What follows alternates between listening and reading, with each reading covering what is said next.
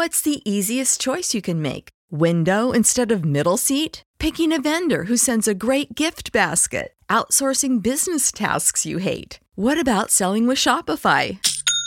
Whether you're selling a little or a lot, Shopify helps you do your thing, however you cha-ching. Shopify is the global commerce platform that helps you sell at every stage of your business. From the launch your online shop stage to the first real-life store stage, all the way to the did we just hit a million orders stage. Shopify's there to help you grow. Whether you're selling scented soap or offering outdoor outfits, Shopify helps you sell. Wherever and whatever you're selling, Shopify's got you covered. Sign up for a $1 per month trial period at shopify.com/try. Go to shopify.com/try now to grow your business, no matter what stage you're in. Shopify.com/try. Everybody in your crew identifies as either Big Mac Burger, McNuggets, or McCrispy Sandwich. But you're the Filet-O-Fish Sandwich all day. That crispy fish, that savory tartar sauce, that melty cheese, that pillowy bun. Yeah, you get it. Every time. And if you love the Filet-O-Fish, right now you can catch two of the classics you love for just $6. Limited time only. Price and participation may vary. Cannot be combined with any other offer. Single item at regular price. Ba-da-ba-ba-ba. Ladies and gentlemen, please take your seats. The show is about to begin.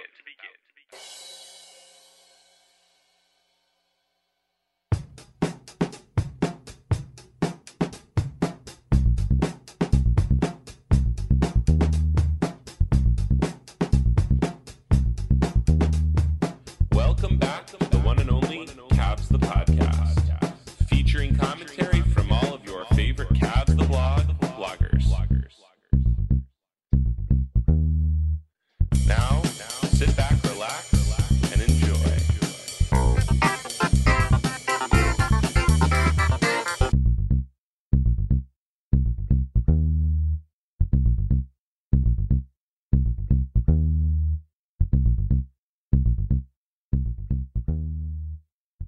Welcome to Cavs the Podcast. I'm Nate Smith, and I'm here with Donnie Socher and Chris Francis. So we were able to do a Sunday afternoon podcast because Chris has got a stinker of a football game on. So he was like, "Yeah, let's talk some wine and gold scrimmage." And how's your Sunday going, Donnie? Well, Browns managed to pull it out, so that's all I needed for my week to not fall apart. What was the final score? Yeah, I was wondering. 14-7. Baker looked horrible. Defense looked great. I'll take it. Hey, a win. In the words of Al Davis, just win, baby. Exactly. Yeah. So, but in Cavs news, we had our first Cavs action since May. Well, at least full roster action since May, and everybody played. Everybody's healthy, which is an awesome thing to see. We got Dylan Windler sighting, Kevin Love sighting. Everybody suited up and played. They have a pretty deep roster. And, just immediate first impressions from the wine and gold scrimmage. Chris, what did you like? What didn't you like? Well, immediate takeaways. One thing I liked was it appeared that Mobley played at the 5 and was paired up with either Lauri Markkanen or Kevin Love, I think the entire scrimmage. So that was one of the things that stood out to me clearly is how Mobley was used and who was on the court with Mobley. And the other, I think, takeaway was Kevin Love looked healthy and in shape. So I thought he had a little bit of a spring to his step that we haven't really seen in a while. I guess you could also say Darius Garland looked great, looked ready to go. So, yeah, I think those were the major takeaways was kind of Mobley's who Mobley was grouped with and Kevin Love looking kind of fresh. So those were my two big things. Did he look better? So I didn't watch a lot of pre-Olympic Kevin Love. Did he look better than pre-Olympic Kevin Love? 100%. Yes. Olympic Kevin Love or pre-Olympic Kevin Love just slow and mistake prone, I would say, are the two ways I would describe it. He just looked sharper. There was a purpose to the way he was moving. He was taking the open shot when it was there. He was making the pass when it was there. He had a really nice outlet to Chetty. Drained a couple jumpers. Had a nice little 2-man game with Rubio. So there was just a lot of things that he was doing that he just looked active and having fun on the court, which is not something that Kevin Love has had, it seems, in the past couple of years. Yeah, I mean, that's a win for sure. What about you, Donnie? What did you like? What didn't you like? Well, this is maybe going to come across as selfish because I spoke so highly of the Markkanen trade earlier this summer. But I was just really impressed by Markkanen. I thought he was just great at locating where he needs to be off ball. He was hitting jumpers. He looked fluid. He looked happy to be out there. And I just thought that was really exciting. That's an element that no one else on the team outside of Kevin Love can provide. And, when it comes to Love's effort and fitness and ability to play, I'll sort of believe it when I can see it. So I was really excited to see Lowry kind of show out. And Garland as well, I thought looked really good. And, not to be all old school cliche, but I'm feeling optimistic about the idea that this Team USA experience was actually a little transformative for him, and he's going to really step into his role this year. I'm with you guys 100% on Garland. I thought he came across as a player fully in command of his capabilities. Like, he just looks like a guy that his confidence is sky high. He can do just about anything on the basketball court with the ball. He had that beautiful steal where he threw the oop to Isaac Okoro at the end. Did I get that right? Was it Okoro that slammed that? Oh, yeah. Yeah. And I had a couple filthy steals, just, picking guys off on half court from half court, or I know he stole a couple from Colin Sexton. I thought he looked phenomenal. Drained a 30-footer from the deep left wing late in the game, and then the game kind of devolved in, not really game, but it devolved into showboating time at the end, and there wasn't a lot of defense. It's hard to take too much away, or you don't want to take too much away from what is basically a glorified scrimmage, especially with guys not really playing defense, especially towards the latter half of that second quote unquote quarter. I thought Mobley, had one of the highlights, and I know we were talking before the podcast, Chris. You felt that he embarrassed a certain Cavs player, and what player was that? It was Young Bull, baby. Oh man, there's a clip going around of a nice little play where Young Bull has Mobley isolated on the perimeter, and Young Bull tries to take him to the rack and gets summarily stuffed, as Sexton is wont to do at times in his career. And what was funny about it was the fact that that Sexton on that play had Dylan Windler wide open for a corner three with not one defender around him for probably within 10 feet. And Sexton obviously doesn't get the ball to him, decides to take the shot, and leaves Windler exasperated walking down the court. So, and I was like, Sexton looks like he's in prime regular season form here. Donnie, any comments on that? To be honest, I wish I could verbally roll my eyes. It's just we've seen it so many times with Sexton, and I think am probably more optimistic than either of you guys on Colin Sexton. But long term, there's just no way this guy can be the primary creator on your offense. Like, he's got to just be able to score because that's the only thing he wants to do.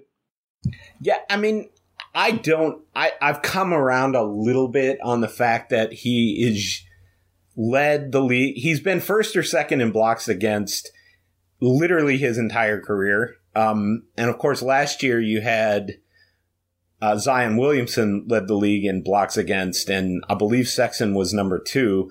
Now, the difference there is Williamson is attacking the paint so much, and he's scoring at a ridiculous clip when he does get in the paint. You can forgive those blocks for sure. I'm sure he's a good 10 to 15 percentage points higher shooting at the basket than Colin Sexton, but those kind of forays where he's just getting stuffed and ignoring guys are what you want to go away. It's hard, like I said, it's hard to take anything away from a preseason game, or not even a preseason game, a scrimmage. So I'll just kind of let that one go and hope we see better things in preseason, better things in the regular season. One thing I really enjoyed was, Evan Mobley at the 5. And it, gets to something we'll probably talk about in a little bit in the next segment is, what's this Cavaliers starting lineup going to look like? But he definitely showed a really nice touch in the post against, what was basically a shell defense. But, I thought he showed nice footwork, really nice length. And I will say the other thing about Darius Garland is he's definitely grown over the summer. He is at least 6'2" now, and I'm hoping he snuck his way up to 6'3". So we'll see how tall he is, but he definitely looked bigger. He definitely, he had a slam, I think, in the game or in the preseason, and definitely looked more explosive around the basket than he has earlier in his NBA career. So I'm hoping he got a little bit longer over the summer. Did you guys notice that? Oh, yeah. Yeah. He got up with ease. He had that half-court steal and slam, and I was kind of shocked at how easy he slammed it. Like, normally for a 6-foot guy, you're jumping all out to dunk it. You have to. And he looked like he got up with ease. So that's not – I've never equated Garland as being particularly explosive, more crafty and sophisticated as far as his movements on the court. But that was kind of surprising. He got up there for that slam. So it was nice to see. And also, even beyond physical growth, he also suffered a really traumatic injury. And, we drafted him as a guy who had only played a few games in college. And it's very possible that the further out he gets from that injury, the more confident he feels, launching off of both feet, launching off of one feet, making those kind of quick turns you need up and down the court. He might just actually have a new level of athleticism. That's a really exciting development if that's the case. And it certainly seems like it. He certainly looks like he's got breakout season written all over him. I really liked other things. I like Ricky Rubio. I think you touched on it, Chris, that little old school post entry to Kevin Love where he shot that hook, reminiscent of their Minnesota days. 100%. It was vintage Rubio.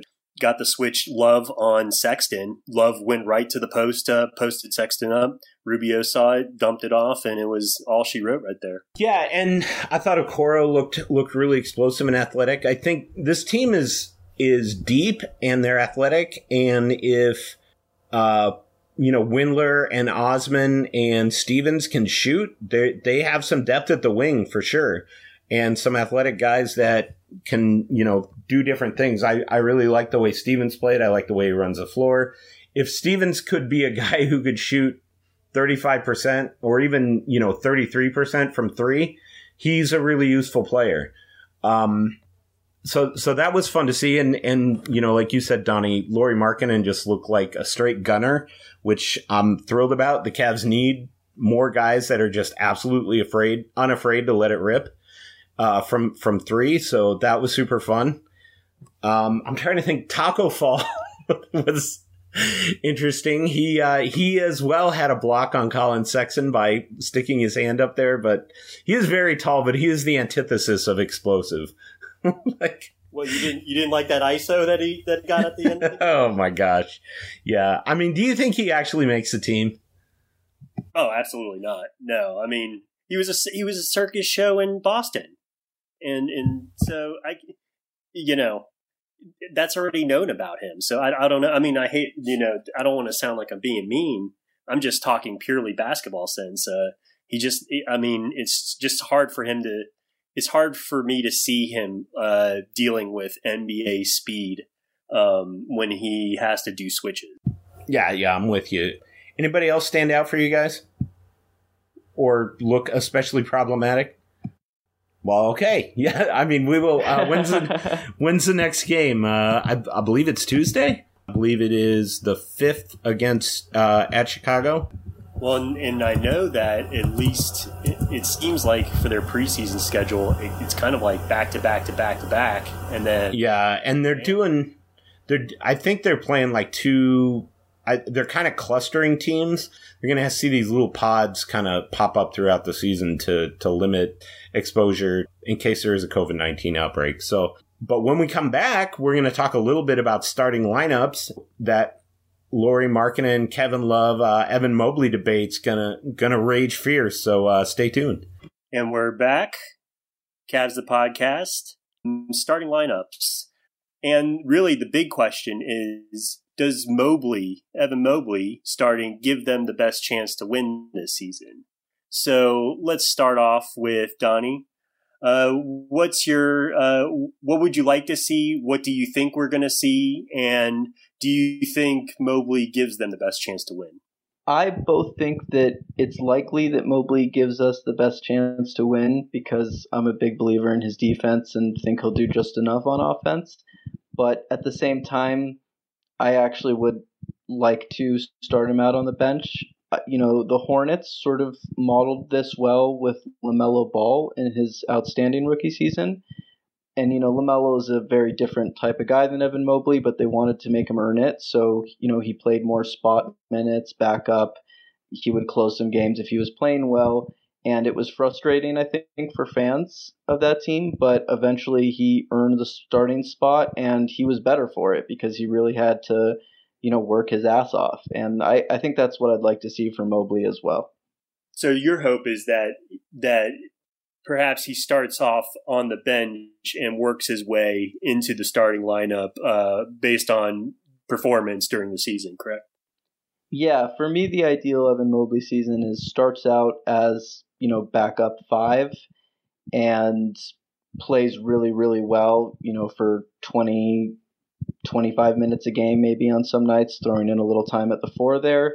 And as the season goes on, if he plays well enough, it could be 5 or 6 games into the season, and it can really affect the narrative of a rookie season in a positive way when you get to sort of hit that milestone of, oh, this guy's just too good to keep on the bench. So that's what I'd like to do. How about you, Nate?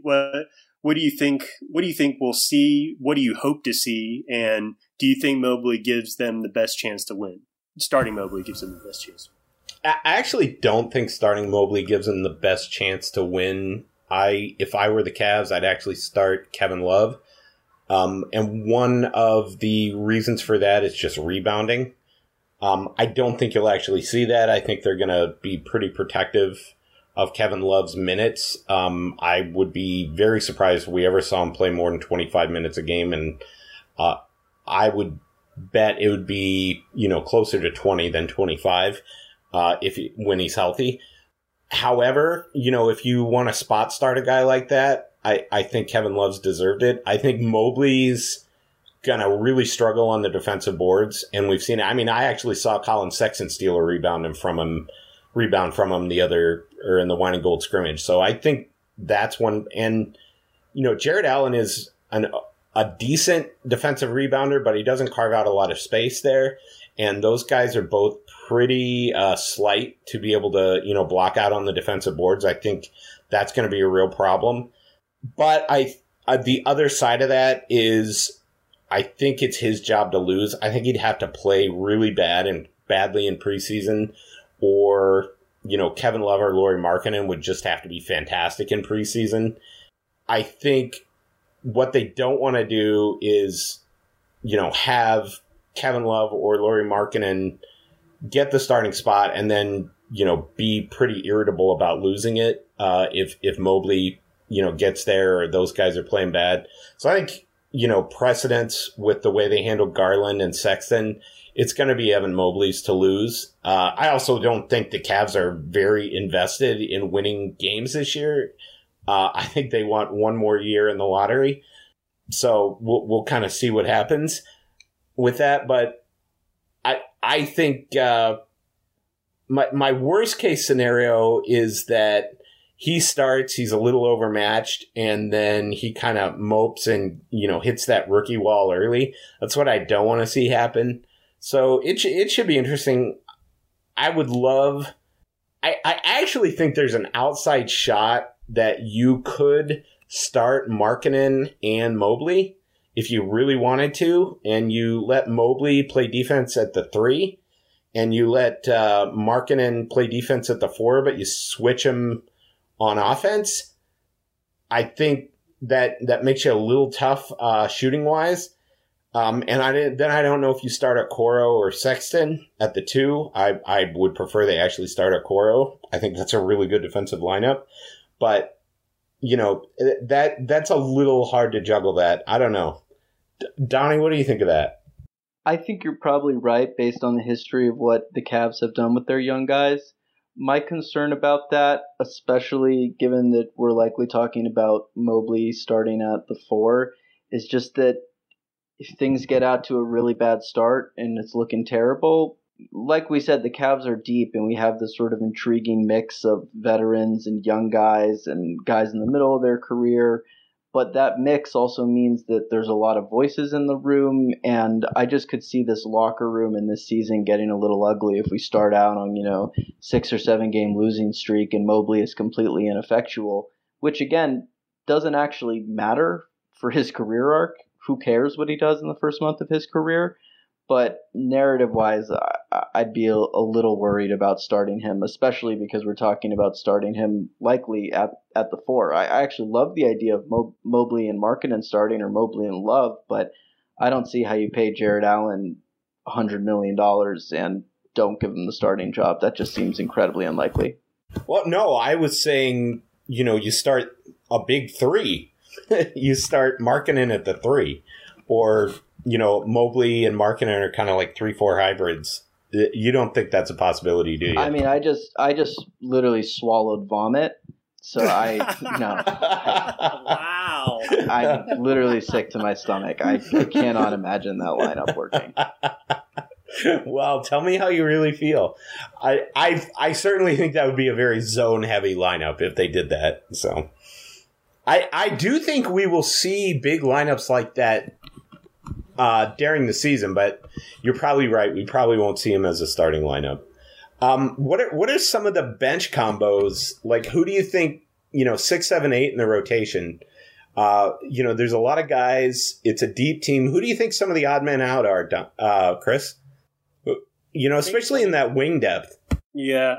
One of the obvious ones is Dean Wade, actually. Dean Wade seems to be on the outside looking in of the top 4 bigs, that'll play. It seems like Kevin Love's, if he's healthy and he's, if he's healthy and hungry, he's probably eating up any of the backup minutes there in spot starting during the year. And I think the only way Wade actually sees the court is if there's some experimentation with him at the 3.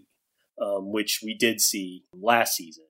So I think Wade's one of the guys that maybe takes a back seat, which just kind of shows that there is better depth on this team this year. Wade probably deserves fringe rotation minutes, and now he's on the outside looking in. Just kind of speaks to the depth and the added depth that they have now in the front court. Another guy, I'm not sure. I think I'm wondering Cedi Osman's role. I think, he was disastrous at the 3/4 last season. Couldn't hit anything. He because of injuries and people sitting out and obvious tanking or whatever, he started to play a little bit of point forward, 2 guard, and he actually was productive, and he actually made some plays offensively as well as on the perimeter as a defender. So I'm just kind of wondering where Chetty fits in here and how they'll use him, especially when he's really not shown any production at the wing spot, during his career. I mean, yeah, he shot it well, but, in past years, but, it just seems like he's better on the ball. It seems like the way to maximize his offensive impact is putting the ball in his hands and letting him make decisions with it via the pass or off the dribble shot. So that's another guy I'm curious about. Yeah, I'll I think one of the things the Cavs have to do with Chetty, and I noted this on Twitter earlier today, was they have to give him a consistent role and just very much stick him in his lane. I think one of the problems with Chetty his entire career with the Cavs is they've asked him to radically change his role multiple times in a season. We all saw the experiment, and obviously injuries had something to do with that, but we all saw the experiments with him at the 4. They were just kind of disastrous. I actually don't think Chetty is a great guy on the ball all the time. I think where Chetty shines really well is a guy you run sets for him in the half court, where you get him on pin downs, you get him coming off screens, and then he can kind of be a secondary playmaker. I don't think he's a great primary playmaker, mainly because his handle's too sloppy. But if you get him on the cut, you get him on coming off curls and pin downs, he's great. And then obviously he's a pretty good playmaker in transition. That's kind of the role I would like to see for him, exclusively at the 2-3. That's really where I think he shines. Another guy that I'm really interested to see where he shakes out, because I think he actually has a lot of NBA potential, is Lamar Stevens. I think he could be on the right team, a 15, 20 minute a night bench guy for a winning team. Like, one of the things that I really did not want the Cavs to sign, to get Derek Jones Jr. in the offseason, was because, and I'm super happy they got Markkanen instead, was because I think Lamar Stevens is literally the same player making a tenth of the salary. And so, the whole point of a Derek Jones Jr. is you don't want to sign Derek Jones Jr. to a big contract. You want to find the next Derek Jones Jr. So I feel like he's that kind of guy. What kind of role do you see for him, Donnie? Yeah, I gotta say I'm not quite as excited about Lamar Stevens as you. I do think it's a little troubling that, we're talking about Lamar Stevens and not about Isaac Okoro, who was our lottery pick. But yeah, I think Derek Jones Jr. is a fair comp. And Derek Jones Jr. is actually a player who I think I've always been a little higher on than the NBA actually seems to be. I think he's a useful player. He's great in transition. He's a fun watch for the fans. I think Stevens could earn a solid 10 to 15 minutes a night on this team. The truth is, I'm not focused on us winning. So if Stevens actually turns out to be, a very helpful 8th or 9th rotation player, that's the kind of guy I frankly wouldn't mind trading for a couple of seconds, or if he turns out to be way better than we expect, maybe like a heavily protected first rounder or something. He just doesn't really seem to me like the type of guy that we need to get our young players to where we want them to be. I still would sort of focus more on an all-offense guy than an all-defense guy for the sake of Mobley, Okoro, and Garland and Sexton's development, if that makes sense. Chris, what do you think a good season for Isaac Okoro is? Give me minutes and points and rebounds and assists. Sure. I'm thinking something in the neighborhood of, what would be nice is something like 15-5. 15-5-5 is something in the neighborhood of what a really... I think that'd be phenomenal, but that seems a little unrealistic to me. Well, it probably is, especially the assists. But, 15-5, I believe, were his splits at the end of last season, filling in for Garland as well as Sexton at times. So I think, it seems like while it'd be optimistic, I think it's within the realm of possibility. So, what would be really nice is his defense taking a leap, because the defensive metrics last year for him weren't altogether. I'm a little hesitant to say it was a success. Like, I was expecting just a little bit more. The playmaking wasn't necessarily there, especially on the perimeter with his steal rate.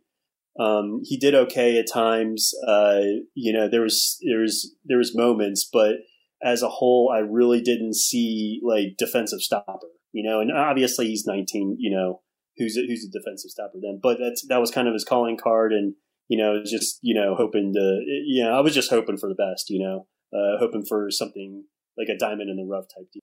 Yeah, so that's what I kind of see for Okoro is, if he could do something in the neighborhood of 15-5, that'd be nice. I'm getting excited about his future. What about you, Donnie?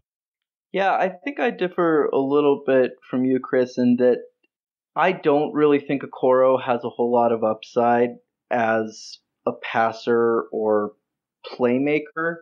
And I think the metrics might be a little misleading on him. He's an interesting player who's a bit of a tough nut to crack in terms of evaluating him as a defender, because he's very different from a Matisse Thybulle, because Thybulle has, this obscene 7-foot wingspan, and Okoro, I believe he's, what is he, 6'4" with a 6'6" wingspan, something like that. He defends right. He defends very differently. He's not, even in college, one of the sort of red flags on him as a projected high-level defender was that he didn't have a very high steal or block rate, but everyone agreed he was a great defender. And his strength as a defender, assuming that it sort of comes together, is, I think, going to be more in the way of peak Eric Gordon on the Rockets was an outstanding switch defender, because you just sort of built like a tank, so you can't really get through him. His strength is literally his strength. Yeah, exactly. And in terms of what to expect from him this season, it's always so hard to predict counting stats. I see it somewhere in the range of we'd like to see 15 points a game and maybe 4 or 5 rebounds and a couple of assists. But the number that actually might be more important to me is related to a player comp. So obviously, I imagine as NBA nerds, you guys are also big fans of Lou Dort on the Thunder. Oh, that's a great comp. And Dort is an interesting guy because he's a very limited he's not a limited defender. He's an outstanding defender. He's a very limited offensive player who's become a decent shooter who they still are going to leave wide open in the playoffs. But what's interesting about him is he actually drives to the rim. I pulled it up right here 10 times a game. And wow, that's a lot, isn't it? That's got to be in the league. It's not quite leading the league, but it's very high for a guy who only is playing 30 minutes a game and isn't a ball handler. And I would kind of like to see Okoro use his strength in the same way. Dort is not a finesse player. His handle is not great. It might be actually worse than Okoro's, but he just uses that strength and just puts his head down and just bull rushes the rim over and over and over again. And I think that's something I'd like to see from Okoro. I'm all for him improving as a shooter. I'd love to see more playmaking, but to some extent, you're asking him to develop skills that are probably never going to be what makes him a very good player. I just don't see a world where Okoro is, dropping 8 dimes a game or, shooting 8 threes a game or something. So I think I actually, from a development perspective, I would love to see him just focus on getting to the rim, getting to the line, and just bodying the hell out of guys on the other end. I actually think a really good comp for him is a better version of David Nwaba when we saw him with the Cavs, and kind of the player that David Nwaba is when he's healthy. And he's very much that same kind of player, a super strong guy, bowls his way to the rim. He gets you on his hip and you're done.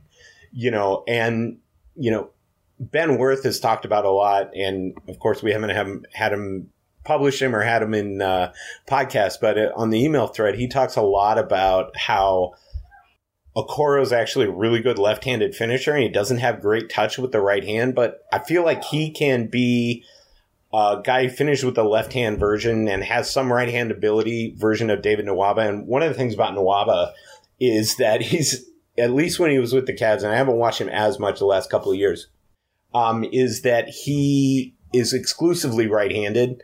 But, you know, that I love that comp you said of Lou Dort. I think that kind of player, that kind of really strong player, you know, best case scenario there, you got a Jimmy Butler is kind of the best version of that player. I do think Okoro has more upside than, you know, a David Nwaba. I think best case scenario for Okoro this season would be like 11 or 12 points. It was a little goofy last year, his rebounding stats. Another guy, much better offensive rebounder than defensive rebounder, but one of the reasons he wasn't a great defensive rebounder, and like you said, Donnie, not a great steals or blocks guy, is because really his role is to just go out and blanket the other guy, is to cover him so well. He's not going to bait you into steals. He's going to say, hey, that guy's not open. You can't pass to him. So he's definitely a guy that plays really close, really tight, uses his strength on defense, but he's not going to put up a bunch of numbers. But you hope his advanced defensive metrics, you know, are to the point where they help the team's on-off. They help his on-off stats, you know, in the aggregate. I'm excited for what we're going to see from him. I think he does have a little bit of playmaking ability, and I'm excited for what we see from his potential. I also think he is an outstanding cutter, and you know, better a little bit than Ben Gordon and, you know, a guy like Nwaba were at that point in their career. He's a very good cutter in the half court, very good at moving without the ball. If he can shoot in the low 30s and be a very good cutter, he's useful in a half court offense, and he's going to be good in transition. So, you know, 10, 11 points, couple of assists, maybe 4 or 5 rebounds would be outstanding for him. And he's just going to be a glue guy that can kind of play the 2 and the 3 exclusively for the Cavs. So I think he can be a 30-minute-a-night player. I'm high-level starter long-term. And with that, we're going to take a second break, and we'll be right back. Welcome back to Cavs, the podcast. One of the things we talked about in the break was Isaac Okoro's best game last year, and I'd forgotten about this. He had a 47-minute, 32-point explosion against Phoenix, where they played him to overtime and then got waxed in 20-4 in overtime. But Okoro dropped 32 and was 9-9 from the free throw line and 10-16 from the field, 6 assists, 3 rebounds. So, you know, sign me up for more of that. So he does have that in his bag, but it was definitely a rarity last season. So anything is possible. And, you know, Ben Worth talks about more than anybody, functional strength is one of the most underrated aspects of NBA, of what makes a good NBA player and NBA prospect. So hopefully we get more of that. But now on to team previews for the NBA. We're going to go through, like we do every year, do over-unders.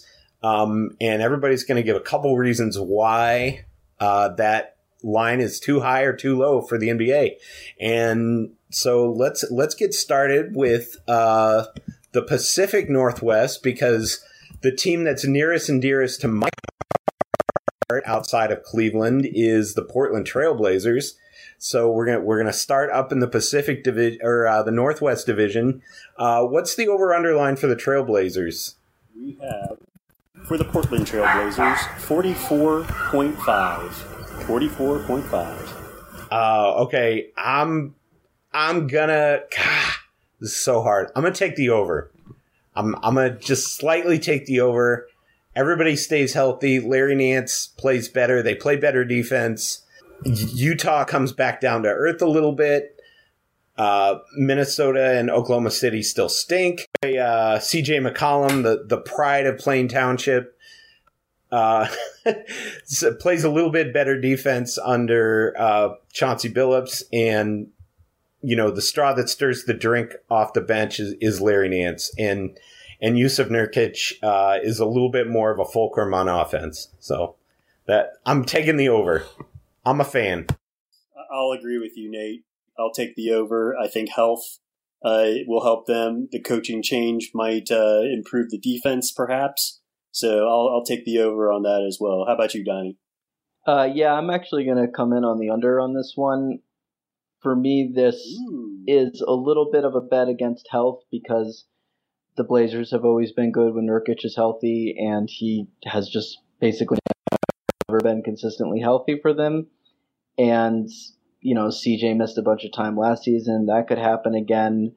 But more than anything for me, this is just a bet that if things go badly and Dame masks out, then you could be going way under. And, when you're picking these, I think you always want to look for possibilities of, some real cushion, let's say, on the win total. So I'm going to go under. I like pretty comfortably that. here. That's spicy, but I like it. So you're going under with a high confidence interval. Yes. Yes, actually, but Okay, but so it's wait, less than high confidence in the under. It's more that if this goes under, I think it goes way under. Like if this goes under, I think we're talking like 30 wins, and if it goes over, I think it's real close, and you're talking about 46-47. So in totality, I just feel more comfortable with the under. Yeah, I think that's a really good. The range is certainly. The band, that's near the top of the band, and the band could go a lot lower in the probability. So I think that's a good analysis, even though, that's a head and a heart thing for me. So I'm going with my heart, but my head tells me you're probably right. Up next, we've got the Denver Nuggets. Where are we at with those, Chris? Or Chris, sorry. Yes, sir. We have Denver Nuggets at 47.5. 47.5 for the Denver Nuggets. And we're playing 82 games again this year, right? Yes, sir. Yes, sir. And also normal, I guess they normalized the schedule. Rest. Yes, exactly. Yeah. Yep. So what's your take on that line, Chris? Oh, man.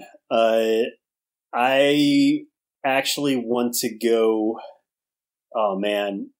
I want to go under because of Jamal Murray. It's just, I don't know when he's back, if he's even back. I don't know if he's back to start the year. I doubt it.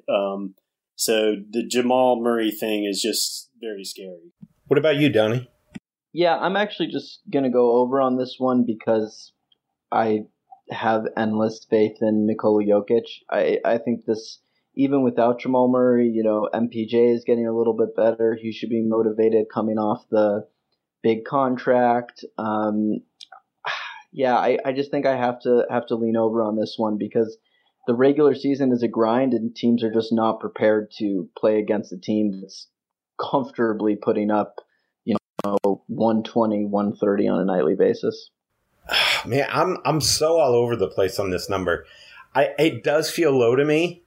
It's a really good number. I mean, I actually, if I could bet to push, what's the number again? 47.5, you said? 48.5. 48.5. Man, that is a really good number. And last season, Denver won 47 in 10 fewer games. And they still, Jamal Murray was out, the last third of the season? Yeah, I mean, he was out for good. I mean, at least a month or two, at least month and a half. Yeah, I've got to go as long as Jokic is healthy, and I gotta hope they saw something in Aaron Gordon that makes him think he's going to be a better player than he was in the playoffs, and give him that giant extension they gave him. I'm going to take the over. You guys made me regret my choice. You took the under, huh? No, I don't think there's anything wrong with that. Okay, up next. See, that's the other thing about Denver, but they got a lot of young guys, too, that they drafted. So I'm a little bit... But they got one of the best names in the NBA, Bones Highland.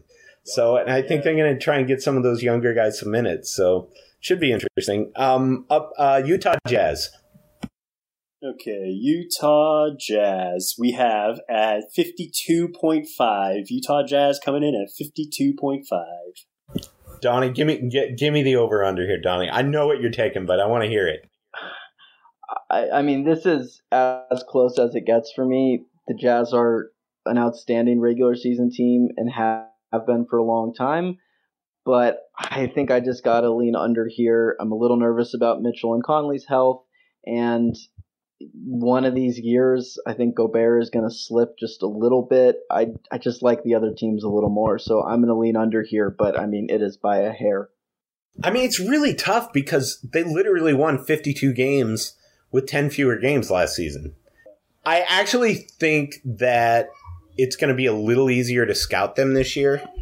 I actually do think they lost a little bit of depth off the bench. So, like, Georges Niang is gone. They're not going to have as much shooting as they did off the bench. Ingles is another year older. I think he's going to be almost like 34 this year. You know, Jordan Clarkson can regress to the mean. So, but man, that 52, I'm going to take the under just because I feel like they are going to fall back to earth a little bit, and just the West is going to be even tougher this year. I'm going to have to zag and go the over. You just said it. 50. They won 52 in 10 fewer games. Also, just kind of feels like, you know, people hate the Jazz. You know, people hate the Utah Jazz. Let's be honest here. So I feel like that's kind of affecting the line a little bit. I think I'll go over. Nice. Okay, and then the last team out of the Pac Northwest, Minnesota, right?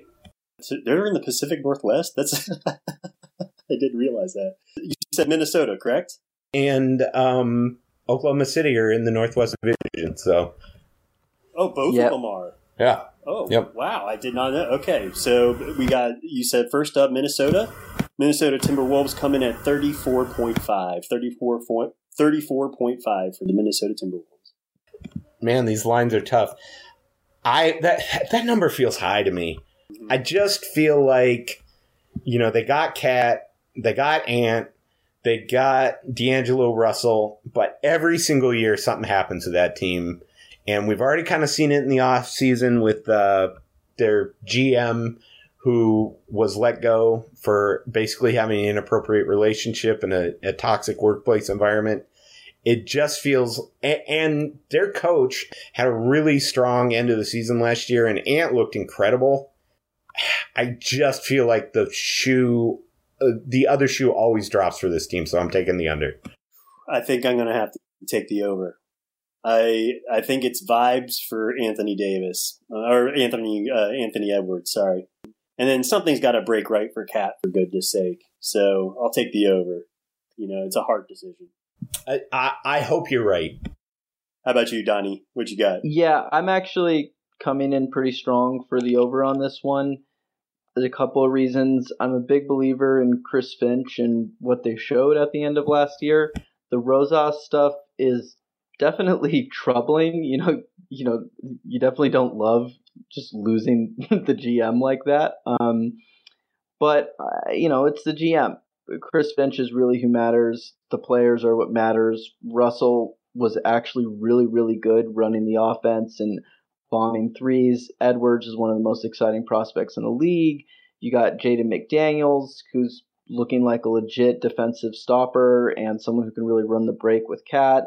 And I just think there's also some like trade upside here. I really love Ben Simmons for this team. And even beyond that, I think there's a chance that they're just going to really go all out to make the play-in. So maybe they trade for Simmons or a different vet. There's just a lot of reasons this could go over for me. And the truth is, we'll get into these other teams, but you compare them to like the Kings and the Pelicans and the Grizzlies, and all of those teams are significantly higher on the totals, and I don't think they're significantly better. So I'm going to go over on this one, and it would probably be the strongest pick for me so far out of what we've done. Wow, high confidence interval. And yeah, and to me, like you said, Portland's always hurt. I feel like this is your thing with Nurkic. For me, it is Minnesota. Something always happens. But you think they could really get Simmons? Do you think Russell goes in a Simmons trade? I think the world where they get Simmons is not actually involving D'Angelo Russell. I think the money works with Taurean Prince thrown in alongside McDaniels, who would be a good piece for Philly, And then I think you just kind of got to stuff the picks cupboard, or I guess the opposite, or, loot the picks cupboard. It's not an exciting package, but if Philly gets desperate, I mean, if Simmons is really willing to hold out, it might be the best they can do. I just don't see. Do you think Minnesota takes the protections off to make that happen? I don't think I would do it, but yeah, I think there's a real chance. I mean, at a certain point, I know Cat likes playing in Minnesota, but at a certain point, you're just going to have to win some games with this guy. You're going to be at serious risk of him leaving, asking to be traded, and I don't think there's any way it happens with trading Russell, because by all accounts, Russell and Cat are the closest of friends, and that's why you went out and got a guy like that. So I don't think he gets traded. I do think there's a chance they actually, push the big red button to get Morey to agree to the trade. And I think he'd be an amazing fit. I'm very anti-Simmons on the Cavs, but I love him for Minnesota. Interesting. So up next, we all three went through and picked that one, right? Yeah. Up next, we've got the Cavs' rival at the bottom of the standings last year, the Oklahoma City Thunder. All right. OKC Thunder, we have coming in at 23.5. 23. Where are we at on this one, Chris? Oh, I'm going to go under. I mean, I don't, all they have is Shai. Is Shai healthy? Is he going to play? Or are they going to send him down? I have no idea. But just Shai doing it all alone, he's got nothing around him. It's hard for me not to see them at the bottom of the league again. What about you, Donnie? Yeah, same here. I just don't think they have any interest in winning. So given that, I got to go under. I mean, it's not impossible that things happen. I think SGA is one of the best young players in the league. But, I mean, look, there's an outside chance that he could get traded. There were rumors around the draft that they were considering moving him for one of the top few picks in this draft. And I just think that's where Presti's head is at. I mean, even in the draft, he had enough draft picks that he could have made this a young and exciting team. Instead, he's going to roll out, SGA and freaking Poku. So, I got to go under here. There was a fantastic John Hollinger tweet the other day. It's like he said he liked to name players after football plays, and he was trying to think of what the football play equivalent of Andrew Pokusevsky was, and the reader answer that one was Skinny Post. Which I thought was fantastic. Nice. That's good. Hey, and you got that pronunciation rolled right off the tongue there. That was impressive. Yeah, I mean, it was. I got to go under too. I think, like you both said, this team has zero interest in winning. I think, Shai's going to get sat for an ingrown toenail. And I really am excited about Josh Giddey. I want to see what he can do. But I don't think there's anybody on this team that's untradeable. I think they will. I kind of don't understand what they're doing, because at a certain point you can only use so many draft picks. So it's a little perplexing, but we'll see what happens with this team. But yeah, I'm taking the under. And then, so let's go to the break, and then we'll get into the other two divisions here real quick. Ooh. Welcome back to Cavs the Podcast. I'm Nate Smith, and I'm here with Donnie Socher and Chris Francis, and we are burning through the Pacific Division this year, over-unders, and let's get back to the Southwest. So the Southwest, an interesting division. Let's start with our old friend, David Griffin, who is on his third coach in 3 years. What's the line there? We got New Orleans Pelicans at 38.5. 38.5. Where are you at with that, Donnie? I'm a fan of Zion, as everyone, and probably a bigger fan than most. I think he has a chance at blossoming into a legit top 10 player in the NBA this year. But I just got to roll with the under here. Swapping out Lonzo Ball for Devontae Graham should do even more for the offense. But, I mean, you're trading essentially a defensive wing for a tiny point guard. And, Steven Adams for Valanciunas, again, probably helps the offense, but almost certainly hurts the defense. So the only way I see this going comfortably over is if Zion becomes something on defense that we just haven't seen yet. I don't expect that. Plus, you add in the fact that he seems to have hurt his foot this summer, and all the horrible, horrible reporting outside of out of New Orleans on the relationships and that on that team. And I really, really am very comfortable with the under on this. I don't understand the Stan Van Gundy hire. Just seems like an utter disaster for that team.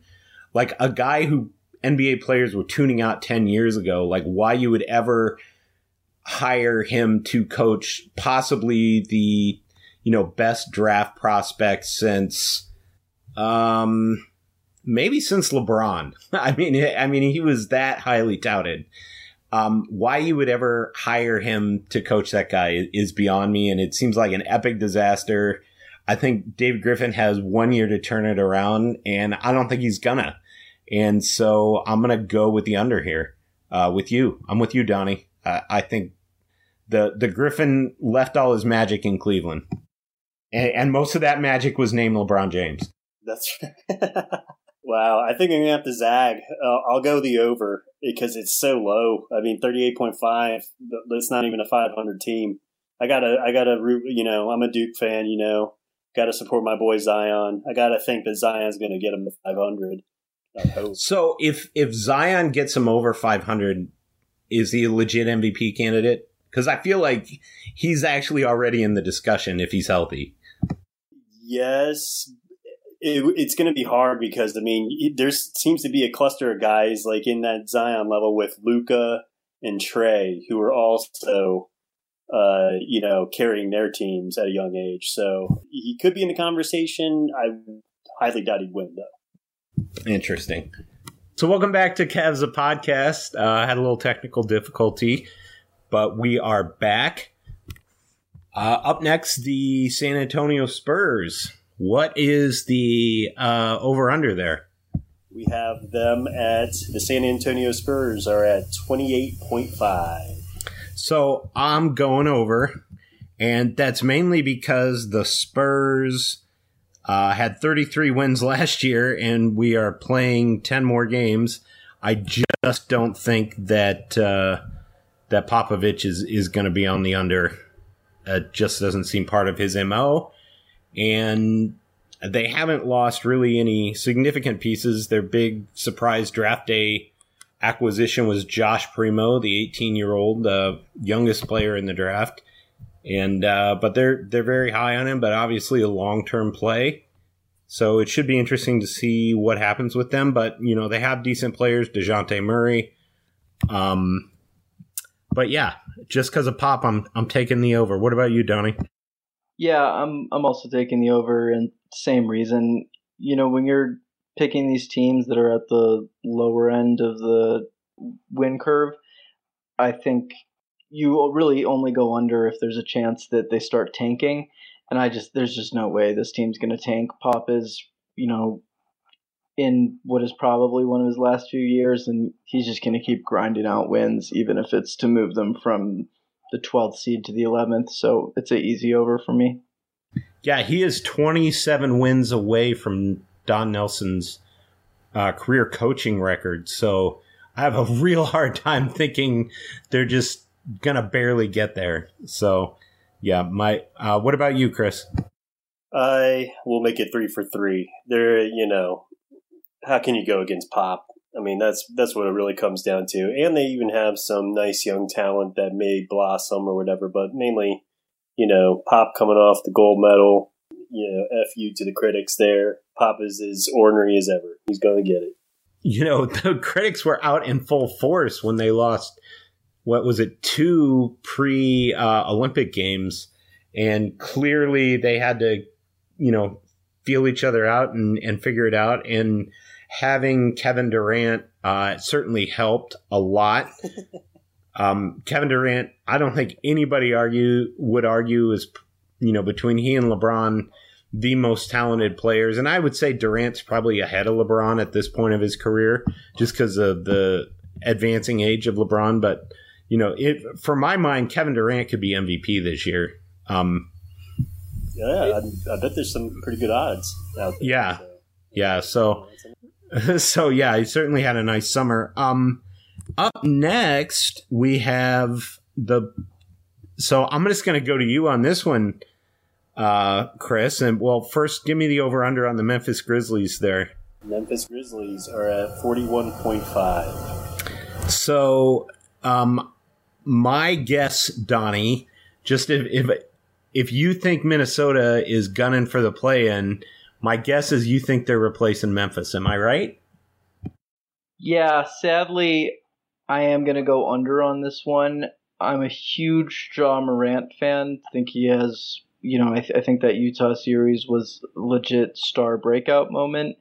But I think they're going to miss Valanciunas more than maybe some people realize. I'm not a big Steven Adams guy, and Valanciunas on the pick and roll, offensive rebounds. Adams can replace some of it, but not all of it, and he can't replace that chemistry that Ja and Valanciunas had.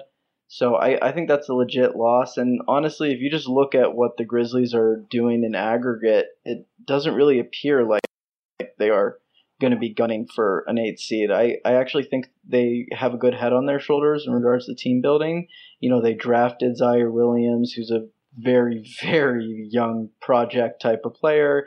And there's rumors that they're looking to maybe even move Kyle Anderson and perhaps Dylan Brooks for assets. So I think there's a lot more, you run this 1,000 times. I think they go under more times than they go over. Hey, can you guys hear me? Yes. So I'm gonna agree with you guys there, and one of the reasons is a lot of what you talked about is I think the brain trust there really thinks that they peaked last year, and they're kind of purposely taking a step back. So I would not be surprised at all if they do the under. I definitely think that they're going to miss Valanciunas, like you said.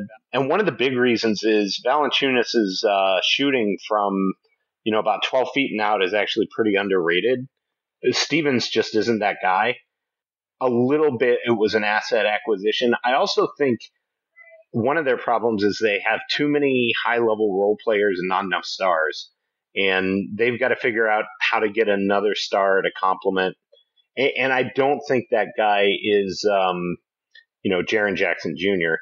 I'm not a huge fan of his game. I think one of the problems is he's very foul prone and not a great defensive player, which, to be an impactful big in today's NBA, you either have to be a transcendent offensive player or a very impactful defensive player. And he's kind of neither at this point. So I'm also taking the under I think they're going to tank. So what about you, Chris? I'll make it 3 for 3 again. I think you guys are on the right track. I could see regression from them.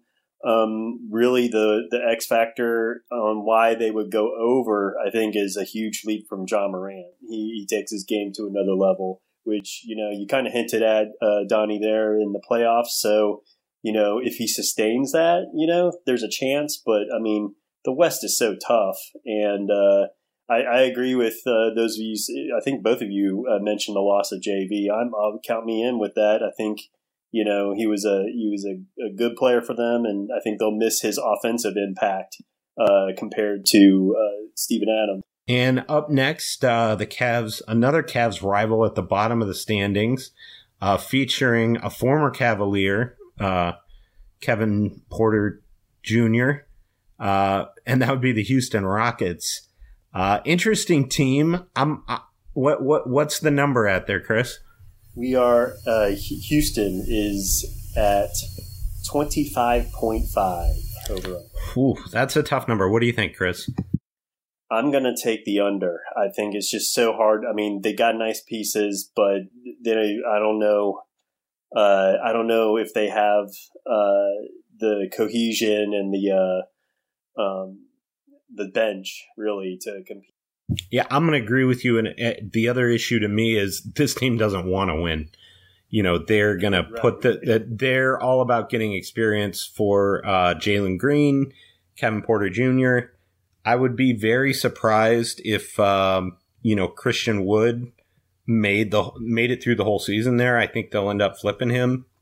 But they also have a very interesting contract in John Wall.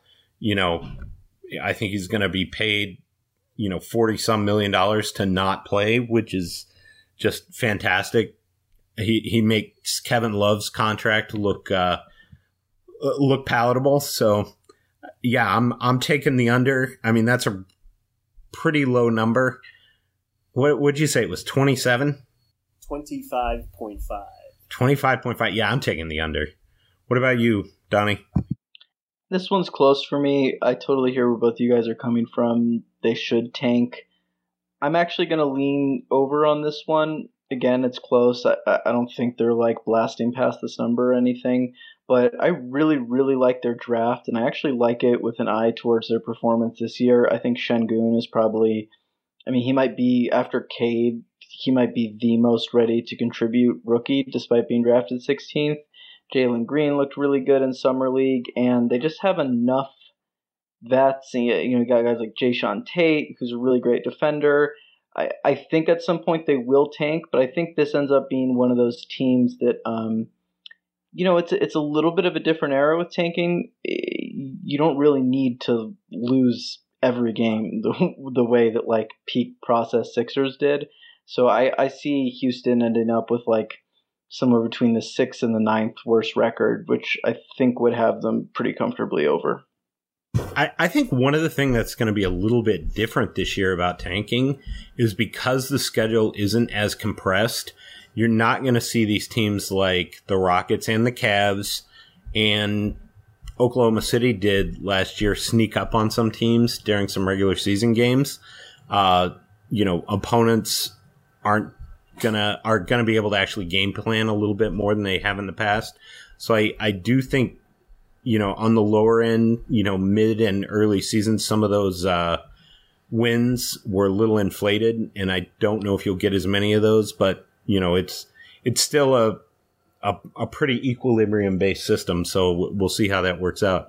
Up next, the last team from this division, the Dallas Mavericks, a very hard team to peg with a very odd offseason. Jason Kidd, their new head coach. What's the number there, Chris? We have the Dallas Mavericks at 48.5. I am going to take the under. I think Luka is really good. I think the rest of that team is not that good. They have a lot of high-level role players. I think Jason Kidd's a terrible coach. And I'm not 100% convinced that they seem to me like one Luka injury away from being, really bad. Like that number could go way lower. So I'm a little bit with, that number seems really at the high end of the band for me. And I just don't really buy it. What about you, Donnie? This one is real tough for me. I think I'm going to go with you. I think I'm going to go under. A lot of it has to do with if Luka gets injured.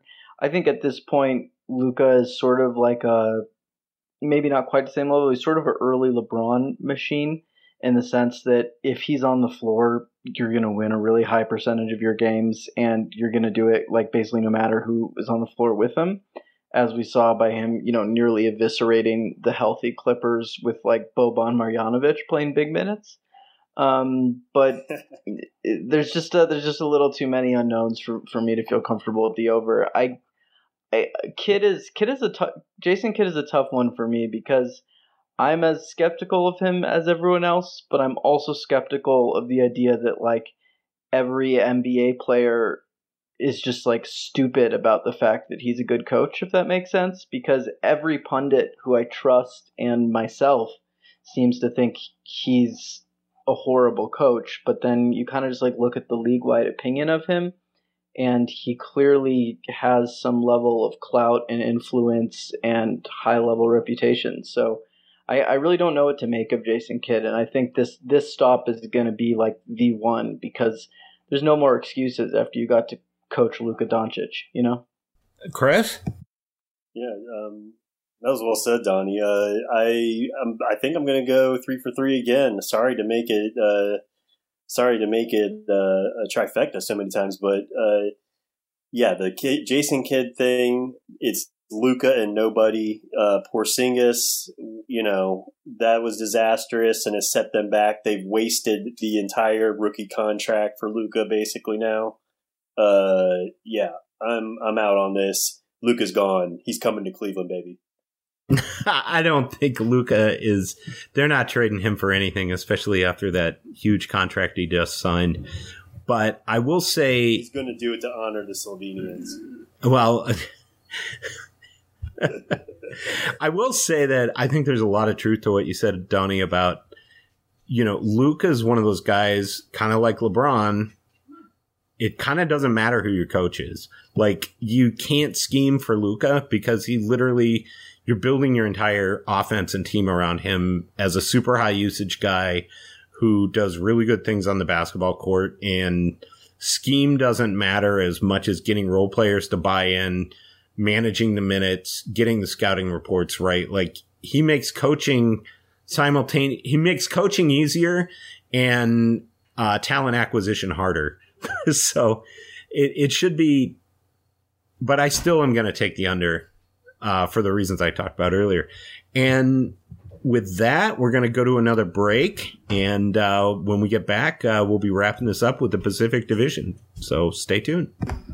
Welcome back to Cavs the Podcast. So wrapping it up here, we've got the Glory Division in the NBA with the Suns, Clippers, Lakers, Warriors, and Kings. Just a totally stacked division. Division. Where do you want to start us at? I feel like we got to start with the Kings here, Chris. So clearly, I don't think there's anybody that doesn't think they're in the bottom of this division.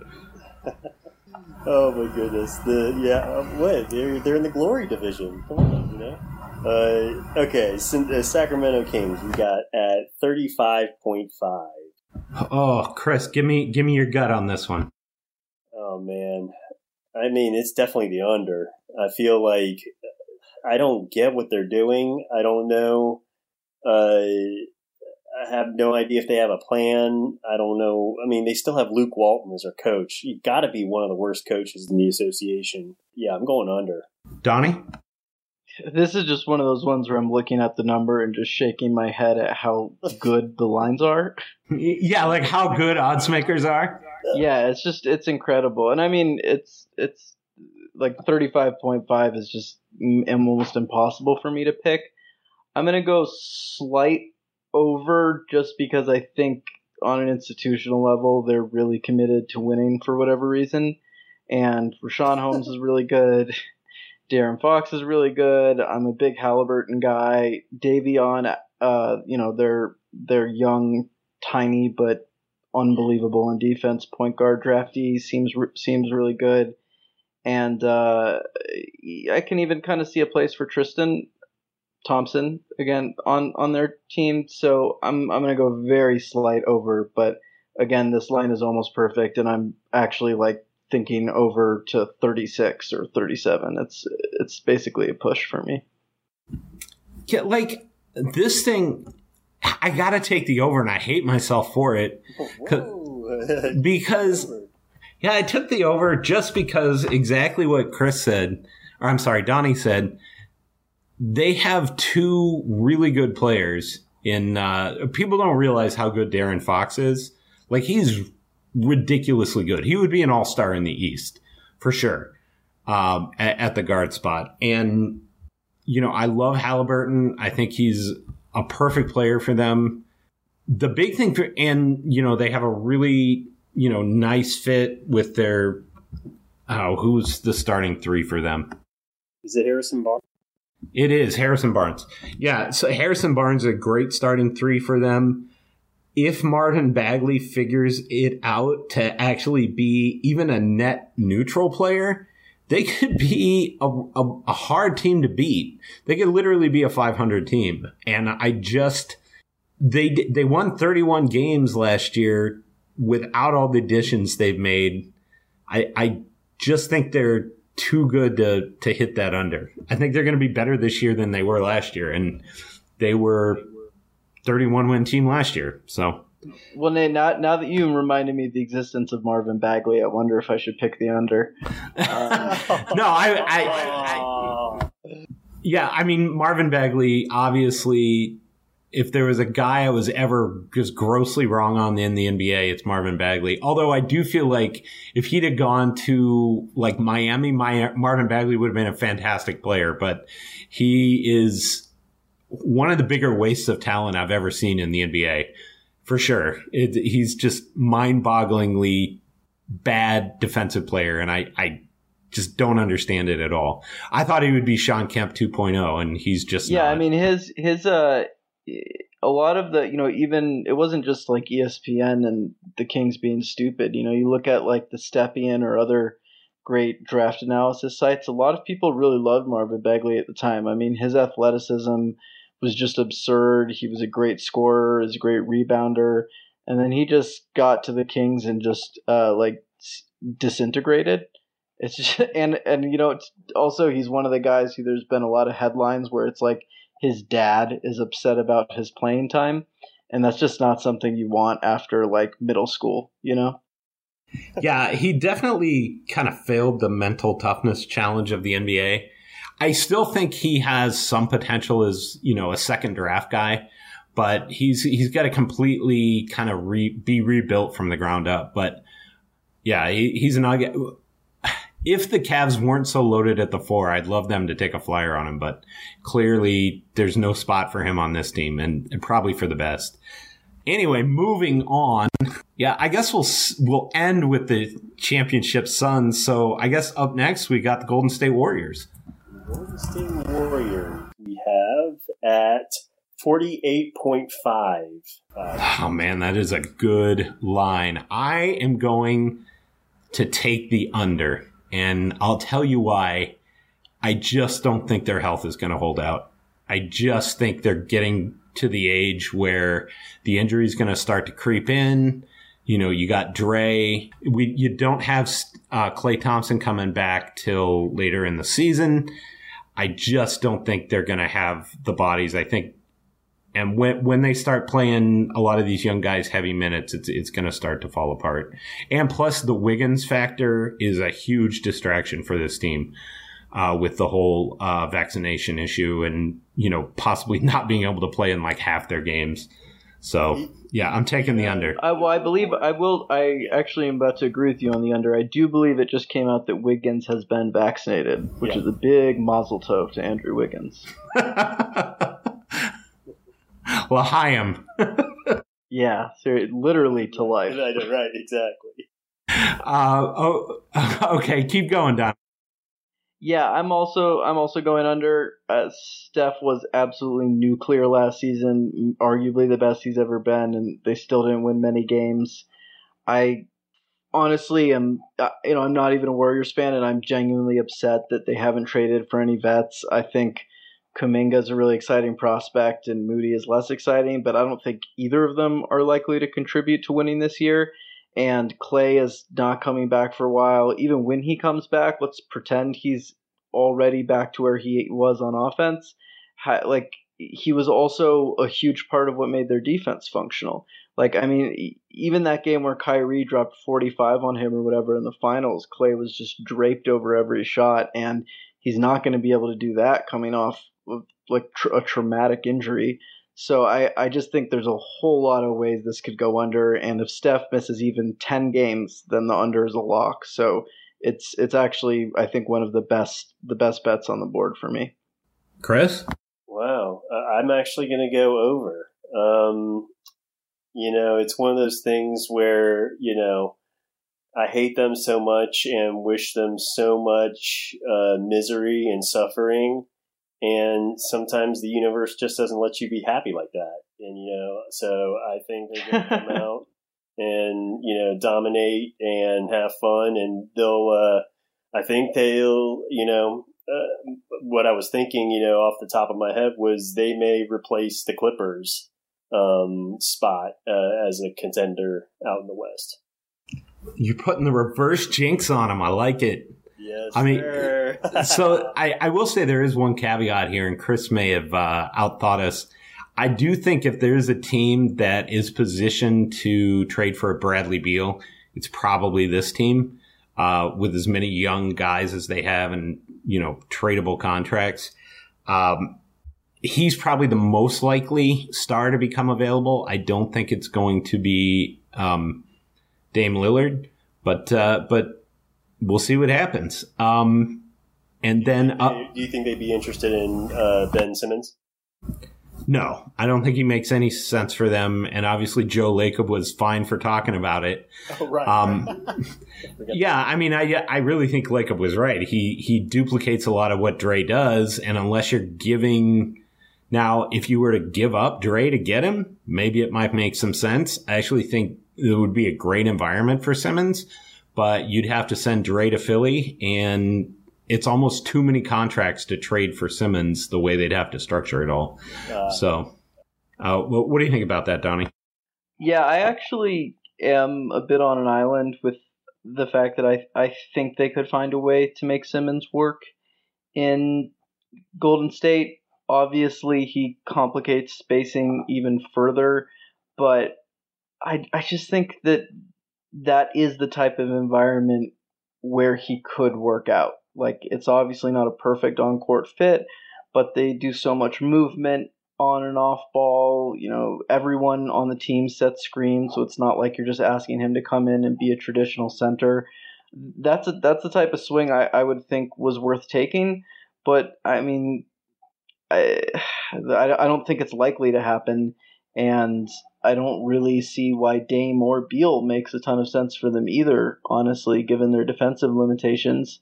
And I think Wiseman might be like a negative value contract in 6 months. So I really have no idea what's going to go down with the Warriors. They have a wild range of outcomes this year.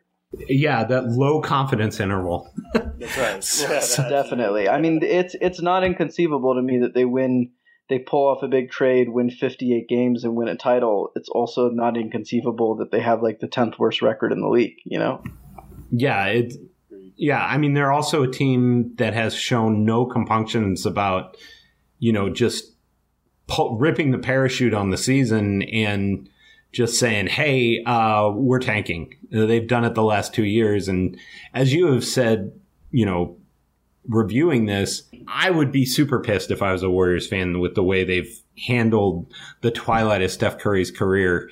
They absolutely could have traded for another star in the last season and a half and have punted and punted and punted. But if Michael Jordan was on that team instead of Steph Curry, he would have absolutely raked him over the coals. But he's not, and Steph's not that guy. And maybe that's why Michael is Michael and Steph is Steph. And speaking of teams that are pushing all their chips to the middle of the table, we got the LA Clippers. Where's your number for them, Donnie? What's a number, Chris? And Donnie, let me know where you're at. All right. The number is 44.5. 44.5, again, another incredible number. Shout out to the odds makers. Oh, it hurts. I'm going to go over on this one, but I don't feel good about it. I have in the past overreacted, I think, to playoff performances and trends, but I really do feel like they found something with Paul George as, a point forward, shooting off the dribble and distributing to everyone and letting Reggie Jackson play more of a, traditional off-guard role. That just looked really good to me. And, as much as it's sacrilege to say it, the offense looked better without Kawhi. I'm not saying it was better, but it functioned in a sort of more healthy way. And I think that can carry over to next season. I like their pieces. I think Zubac is a very solid center. I mean, the numbers suggest he's almost as good as Jared Allen, honestly, as much as I hate to say it. So, yeah, I'm going to go over with them. And Zubac, younger than most people realize. I think he's only 24, right? Yeah, he's very young. And, I mean, it's remarkable, but I'm pretty sure the Lakers literally just punted him off to the Clippers for like a late second-round pick. Yeah, it was one of the most awful. That was a Kupchak trade, wasn't it? Or was that Pelinka trade. I think it might have been a Magic Johnson vintage performance. Oh, that's right. Yes, the Magic Hour. Yeah, seriously. I'm gonna be with you and take the over here, and I kind of hate myself for it. I really didn't like the Patrick Beverley for who did they get? Drew Bledsoe or Eric Bledsoe trade, but Eric Bledsoe is also a guy before the Clippers always helped you win in the regular season and then just folded in the playoffs. This team has the feel to me of a team that overachieves in the regular season, and then of course, playoff P shows up and they kind of fall apart. I actually kind of agree with you that having Kawhi out of the lineup for an extended period of time is going to help them from an offensive continuity standpoint. You know, him being in and out all the time, I think hurt him. I actually think Paul George might be a, dark horse MVP candidate, especially because he plays in LA, a big market, and he's definitely going to be the engine driving that locomotive there. So I'm going to take the over. What about you? I'll take the over too. It's way too low, don't you think? It's 44. It's barely over 500. Yeah, exactly. I feel like they can get to 45, 48. Ballmer can buy 10 wins by himself. That's right. Exactly. There you go. Yeah, I mean, they were just a deep team. They were one of the deepest teams, in my opinion, last playoffs. I know they lost the head of the snake there in Kawhi, but I mean, they had an extremely deep team and they made it to the conference finals, right? So, I think they can skate by on a sub 50. Yeah. And it's not like they're super old the way the Lakers are. Right. So. Right. Absolutely. Yeah. I mean, Terrence Mann coming into his own, they got some live bodies coming off the bench at least. So. Yeah, and up next, those self-same Lakers. I don't. What is the number, Chris? Because I'm super curious. It's 52.5. Man, again, just another brutal number. Like, how do you pick against that? God, that's a good number. I'm going to take the over. And the reason I'm going to take the over, I think the West is going to be really tough this year. I just feel like this is LeBron's kind of last shot. And Westbrook was really underrated last year. I think they figure it out. It's going to be very similar to the way Wade and LeBron operated in Miami. And there's never going to be a time that one of those guys isn't on the court. There'd be probably about 20 minutes a night where they're on the court together, and the rest of the time they're going to be driving the offense separately. It's hard to defend against because it's really hard to defend against Westbrook and LeBron, who do very similar things. I'm going to take the over. Where are you at with this, Chris?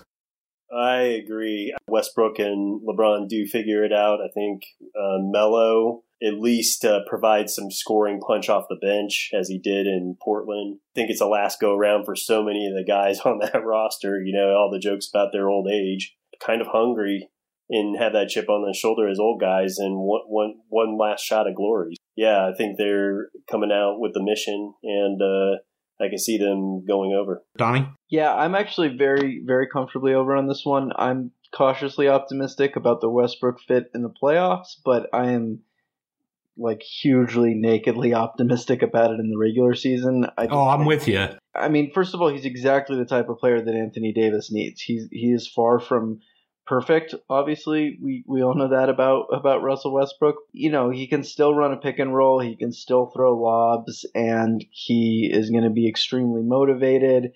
It should let LeBron rest both on court, as he likes to do, and off court. I think they're going to win a ton of games, honestly. And I also think that if this buzz about Davis starting at the 5 is real, that could change everything. Honestly, it could really make a huge, it could make Davis an MVP contender. I think that's how much better the Lakers are with him at center. So it's a pretty comfortable over for me.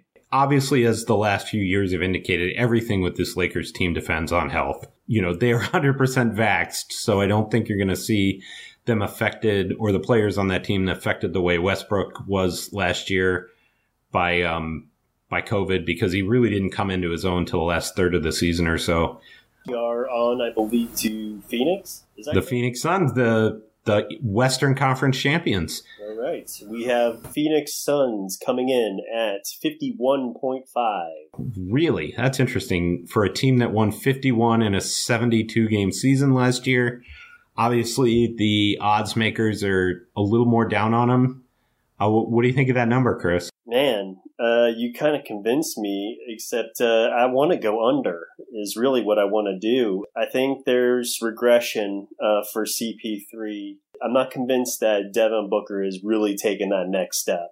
I am convinced that Ayton and Bridges will continue to improve and get marginally better, but they're not the engines that CP3 and Booker are, and I'm skeptical on Booker.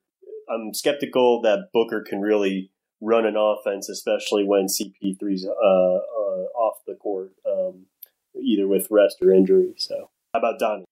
Yeah, I'm going to go over on this one.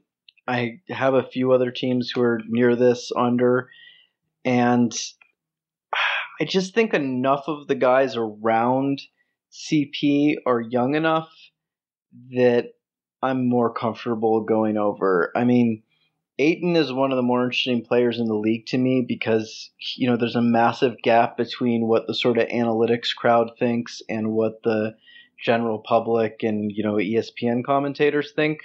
I think it's possible for him to close that gap if he just could learn how to draw a freaking free throw and just like not fade away every single time he shoots. I'm a big Mikal Bridges fan and think that he could get even better. What's interesting about a guy like Booker is that I don't think there's really a leap in him, and I don't think he's ever going to become like a 40% shooter from three consistently. But if he could just start pumping up his assist numbers a little and just being more comfortable with driving in order to pass as opposed to driving just to pull up in the mid-range, it could really change the way that team plays moving forward. I don't know. Sorry to be so old school, but I'm just a believer in that whole thing of, you know, these guys made a run. They know how to play with each other. And I just think they're going to win a ton of games. I'm going to also take the over for a lot of the same reasons as you guys. I also think Monty Williams is as good of a coach as there is in the NBA right now. There's been a lot of talk of Steve Kerr taking over for Team USA. If Kerr weren't to take that over, I think Monty Williams would probably be the next, or maybe Budenholzer. But I really think Monty Williams might be the best coach in the NBA right now. He's just produced wins and made the environment better everywhere he's been. I also think this team is deeper than they were last year. Some really great pickups for them with Landry Shamet. I actually really like Elfrid Payton for them as a guy, much like Cameron Payne, that could kind of rehabilitate his career in Phoenix. I actually think he's been a really underrated player for a long time, even though he stunk on ice last year for the Knicks, but before that, he had some good advanced numbers. Another guy for them that I really like is JaVale McGee, who can come in and be a backup center for them. Chandler Hutchinson and Jalen Smith, if they get anything out of those guys, you know, talent there as well. I'm with you. I think they have a ton of talent. They have built enough depth at the guard spot that I don't think the drop off after Chris Paul, if he were to get hurt or, you know, not play as many minutes is as steep as it might have been in the past. So I'm going to take the over as well. And I feel like that's a pretty good look at the Western Conference. Is there anything, you know, big points about the Western Conference that we left out that you guys, you know, want to touch on before we sign off here? Donnie? I don't know that I have a whole lot of big points, and I am being a bit of a homer here because I live in LA. I actually think people are overlooking just how good the Lakers are going to be. You know, if you look at how this season played out, both the Lakers and the Heat, the two teams that played the deepest into the bubble, both had really horrible injury-ridden seasons and disappointing playoff runs. And I don't think that's a mistake. You know, I think there's a reason for that. And giving these guys a whole offseason of rest, Davis coming in and claiming he's going to commit to actually playing center, it's possible that we'll look back on this season and think Lakers Nets or Lakers Bucks in the finals was kind of destiny. I don't frankly see a team in the West that is particularly close to them if they're running on all cylinders. a lot of people's big concern on the Lakers is an injury to Davis or LeBron. And LeBron because of age and Davis because it seems to happen pretty regularly. Chris, anything to add? No, the one thing I probably would add is I'm kind of interested to see how Denver comes back. Guessing they'll get Jamal Murray at some point back this season, maybe late in the year, and they're hanging around in the playoff picture. When I look at all the teams, I just think, like, what's their ceiling? They're the team that I'm most intrigued by their ceiling with. Now that they have Gordon into the mix, second season with Gordon should produce some better results. MPJ continuing to improve, Jamal Murray coming back, Jokic, maintaining his play. I'm wondering what's their ceiling. Can they actually enter the realm of Utah Jazz, Lakers, Clippers? Can they become bona fide contenders? Great questions. And my headset has finally given up the ghost here. So before we check out, Chris, anything to pitch for this week? Just one thing. I'll be publishing an article on retrospective on Media Day. So be looking out for that, all you CTs. Donnie? I don't think I have anything right now. And I'm going to pitch a terrible computer game that's giving me horrible carpal tunnel right now, and it's called Darkest Dungeon. It's a nice roguelike dungeon crawler / management sim, and it's pretty fun. That's my pitch for the week. And then I'm going to pitch my wife's beef tips and noodles, which she made for dinner, which was awesome. You just got me hungry, man. And and look forward to the Cavs on Tuesday night against the Bulls, and then hopefully we'll have a podcap and maybe over-unders on the Eastern Conference later this week. So as always, go Cavs. Go Cavs. Say it one more time, Donnie. Go Cavaliers. Thank you for listening to Cavs the Blogs podcast. Check back soon for some more fun with your favorite bloggers.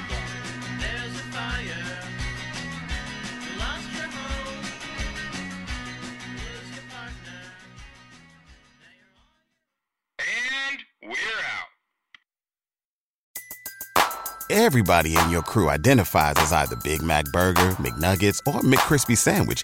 But you're the Filet-O-Fish Sandwich all day.